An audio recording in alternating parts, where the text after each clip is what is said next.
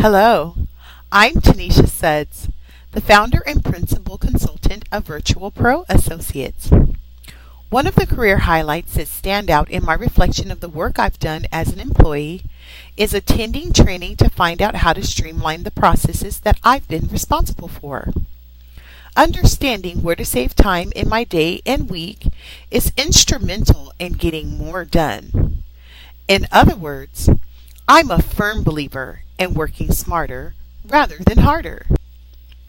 The guidance material contained in this informational session is about the 10 steps you can take to reclaim maximum minutes in your day.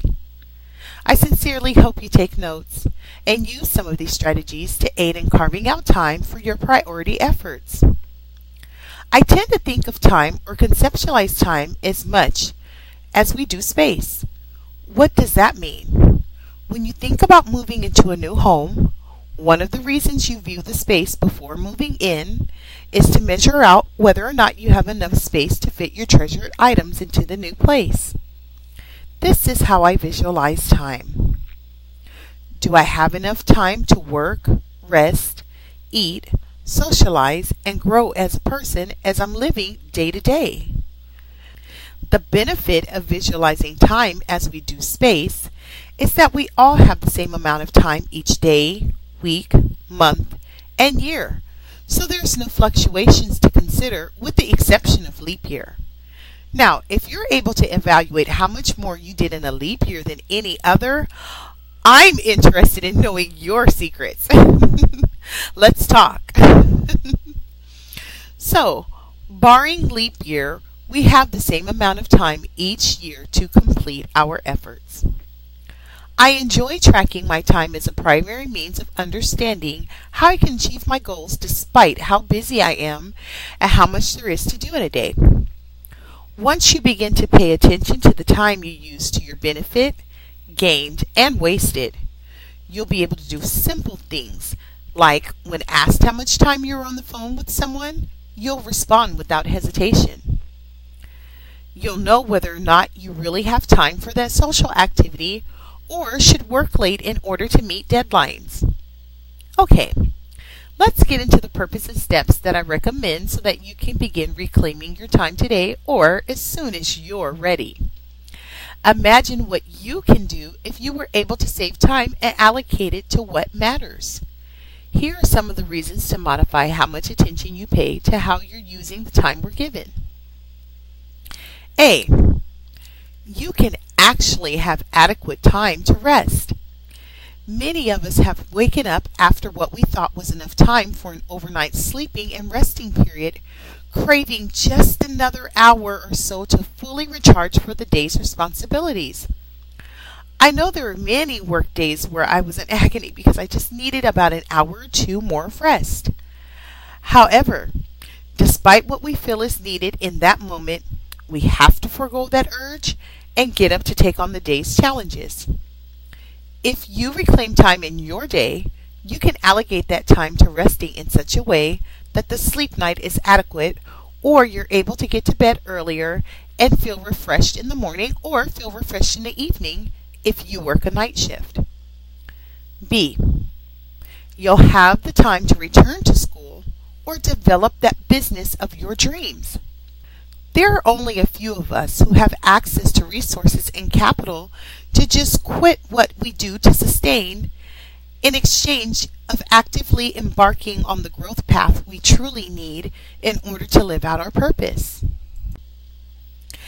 And C, last but not least, you'll have time to reflect, evaluate, and develop plans to change or advance your life. This is where I've used most of the time that I've captured by deploying the strategies I'm handing off to you. Planning is essential and necessary in any endeavor worth your time. We'll get into planning guidance in another session, and by combining one or two steps given to you in a handful of these guidance audios, you'll see satisfying changes in your life in no time at all. I guarantee it. Now that we've covered the main purpose in reclaiming your time, let's get into these strategies that will assist in doing so. Declutter your life. I know this sounds easier said than done, but if you take time to clear out old and unused things from your space, you'll free up space in your mind, and you'll be able to use the space you've reclaimed for the growth strategy you develop. When people ask you if you want a certain piece of furniture or equipment, create a lifestyle where you only say yes if you're willing to get rid of something, or simply say, no thank you. There is absolutely nothing wrong with turning away unnecessary items, and just keep in mind that the item then becomes available to someone who can actually use it. I've been able to say no to offerings of items for a while now. Once you get used to saying no to this, it will become a habit. Due to the fact that at one point in my life, I needed items for my family of 4, people got used to offering me items. Once we had all that was necessary and even some excess ourselves, we began turning away items, and afterwards I had to train my children to turn items away as well. We found that they were still saying yes as teens and cluttering up our organized home. I've made my teens give away devices and even televisions because they brought them home and it was excess equipment. Also sell the items if you have an entrepreneur's spirit. I tend to barter items in exchange for the help with tasks or services. Get rid of incoming excess materials and resources that come your way. One of the ways I make sure not to have excess paper clutter is to throw away unnecessary mail before I begin opening the mail I know is a priority, and even before setting the mail down on a table or etc. You can also do this with your incoming phone calls, text messages, and emails. This way, you're monitoring what gets your attention and filtering out your distractions. Either use the email filtering system that's built into the software or whatever tech tool you use for email, and you can ask someone how to do this. Block phone calls and text messages from unwanted phone numbers, including persistent telemarketing calls. Believe you me, it will be worth it. Limit your social media activities. We all know that the excitement of social media can be a huge distraction from meeting deadlines and achieving your goals. I'm stunned at the number of people in my Facebook timeline who are complaining about being on social media when they should be doing things like homework. I just want to scream at them to get off of social media and do what it is that they should be doing. Fortunately, our technology comes equipped with ways to filter what alerts we receive. Set a time for how much social media interaction you're going to engage in and honor that time limit. You can also use social media as a reward for getting things done. Personally, this is what I do. When social media is a reward rather than a privilege, I'm more careful with the time spent on it. Adjust the amount of time you spend watching TV. This is a huge time waster for those who love entertainment. One way to do this is to set time limits on your TV watching as well. Here's a strategy to reducing your time spent watching TV. When you've exceeded the time limit you know you've set, instead of turning the TV off, mute the sound, whether you're watching it or not. Once you mute the sound, the program you're watching becomes uninteresting and the call to your responsibilities become louder than the program you've been entertained by. Hopefully what happened to me is what will happen for you. TV program sounds now become annoying when the TV has been on for longer than I'm used to, which isn't much, or it becomes irritating when I finish watching the program that lured me to the TV anyways and the sound is still going. Create a healthy mindset for how you engage in video or computer games. I remember being addicted to the game called The Sims. That was basically a simulated world where you could create characters, and eventually the game designers made it possible to create entire worlds. You may wonder, how did she still achieve so much during the time that she was addicted to that computer game? Well, I sacrificed social time. I also consciously made the decision that excessive phone calls, happy hour get-togethers, and casual parties wouldn't be attended. However, as much as I enjoyed my PC game playing time, I acknowledged the potential and also had a healthy fear of allowing my enjoyment of that game to get out of hand. I was more interested in the time I'd invested in furthering my career and taking care of self and family than playing that game. I also sacrificed TV time, which meant that I didn't watch TV, or I made a conscious decision between which of the two to engage in. In order to adhere to time limits set on these electronic distractions, you can set a timer. I recommend that you also set time limits for your children. When you set time limits for your children, you'll feel guilty when you've exceeded the time limits you set for yourself. One awesome feature that smartphones come equipped with is an electronic timer. Feel free to use it.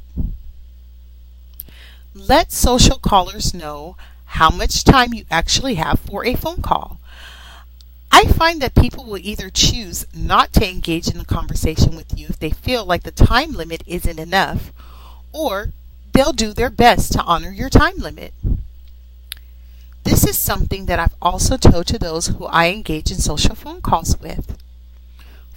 For example, before I launch into the purpose of my call, I ask, "Hey, I only need 20 minutes of your time.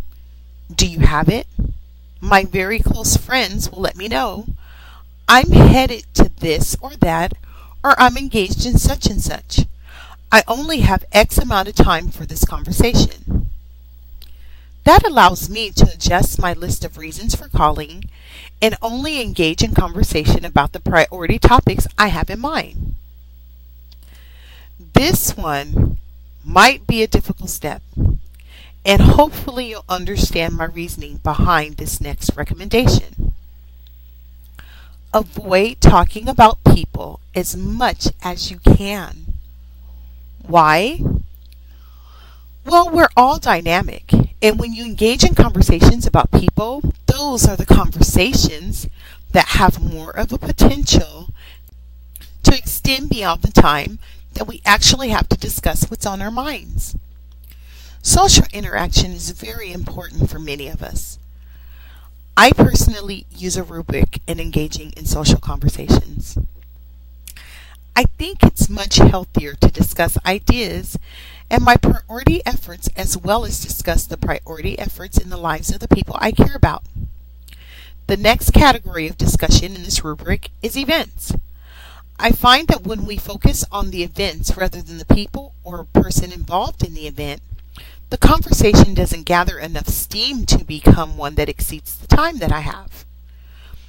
Finally, when you navigate and control your conversations with others using this type of rubric, or one that you develop, that becomes a habit, and people will subconsciously comply to your conversational preferences.